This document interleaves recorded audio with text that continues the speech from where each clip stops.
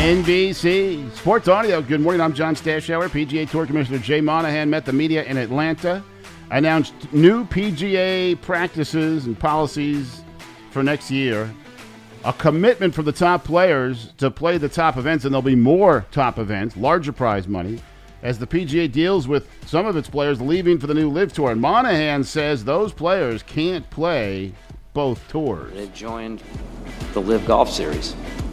And they've made that commitment, and for most of them, they've made multi-year commitments. So, as I've been clear throughout, every player has a choice, and I respect their choice. But they've made it. We've made ours. We're going to continue to focus on the things that we control and get stronger and stronger. And I think they understand that. Well, no lack of prize money on the line this weekend. Season-ending Tour Championship, teeing off today, top 29 players, and the winner wins $18 million. Atlanta Braves stay hot. They've won 14 of the last 16. A grand slam for Matt Olson. Kyle Wright got his 16th win. It was easy, 14-2 in Pittsburgh.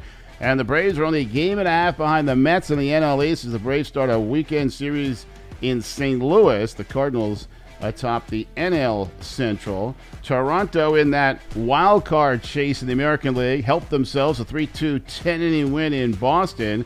Seattle's part of that chase as well. Mariners lost at home to Washington 3-1 as the Nationals hit a 2-run homer in the ninth. George Kirby started the game for the Mariners and started the game with 24 straight strikes.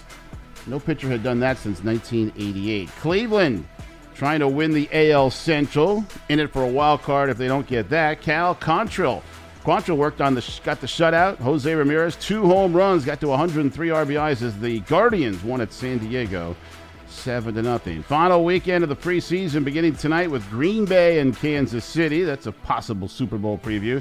49ers play in Houston. Lenny Dawson passed away. He was 87. Hall of Famer, grew up in Ohio, one of 11 kids, 6 straight seasons in the 1960s. He had the best completion percentage in the AFL, led the Chiefs to 2 Super Bowls, including the upset win over the Vikings in Super Bowl IV. NBC Sports Audio.